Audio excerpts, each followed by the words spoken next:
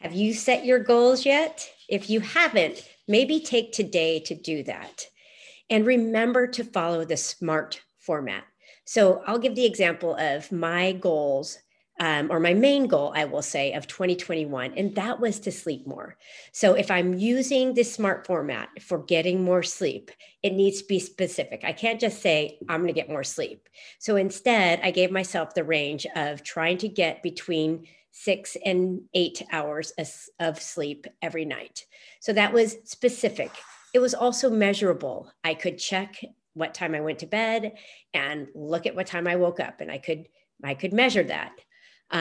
It was achievable. The achievable part of it was that I knew that I could add at least an hour on. My average was 4 to 5 hours.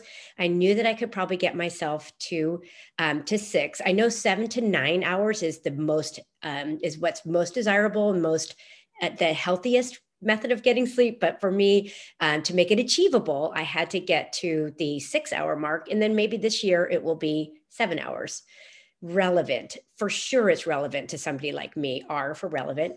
I'm in the fitness industry is the one thing that I definitely needed to work on. And then finally, T, time bound and time based. So the time based part of it is the 6 to 8 hours. So that's the time based. Time bound, my goal was just to do it within the year. So achievable, specific, or going down the line, specific, measurable, achievable, relevant, and time bound.